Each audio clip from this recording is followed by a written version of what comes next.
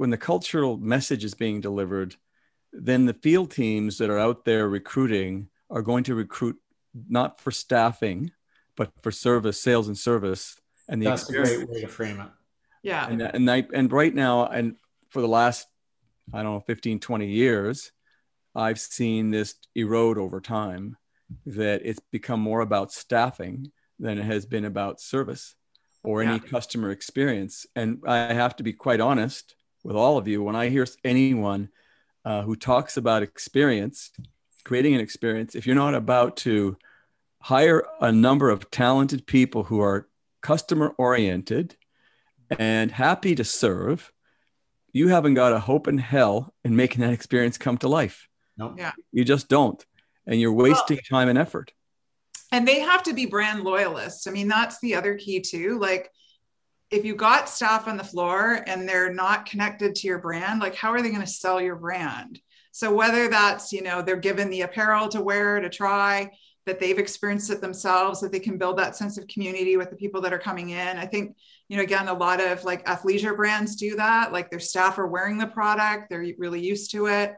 I use Aritzia as a great example. Now they've got stores down here, but they really connect with the consumer when you walk in the door. They show you what's new. You get in the fitting room. They're really helping you. I mean, there's been many times when I've gone in there and I'd say, I'd never get something, and they open me up to thinking about something I wouldn't have thought of before. So, but it's, again, there's, they're brand loyalists. They want to be a part of the brand. They want to share the brand with you and share what they like about it. And they want to help you find something really great so that you can become a brand fan. Could I just, sorry, Christine, could I just return to George's point about the customer experience? And I think there's a much wider point here. Certainly I feel it in Canada. We love concepts, omni-channel, this kind of stuff, customer experience, a customer journey, store of the future. It's all about talking about something rather than doing something. If we can mystify ourselves by talking a lot amongst ourselves about whatever it might be, whatever this week's fad is, I just wonder how much energy is poured into these great concepts, maybe in the glossy brochure or heard recently on the radio or seen in the commentary or a consultant they bumped into in a drinking hole.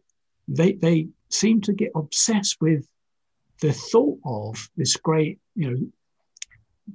competitive advantage that we're going to get if we only can find a way of implementing. Oh, don't worry about implementation. Just talk about it. It's fine. We're delivering curbside. We're buying the system, Gary. If we bought the system, then we can check the box, right? It's a product. There's a big difference between the theory of creating service and customer experience versus actually delivering it, to Gary's point, right? I mean, look, we as executives, even as a junior and mid executive, we used to laugh at anybody that worked in the office and would try and come out with a strategy on customer experience or service, and they haven't spent 1 hour in a store.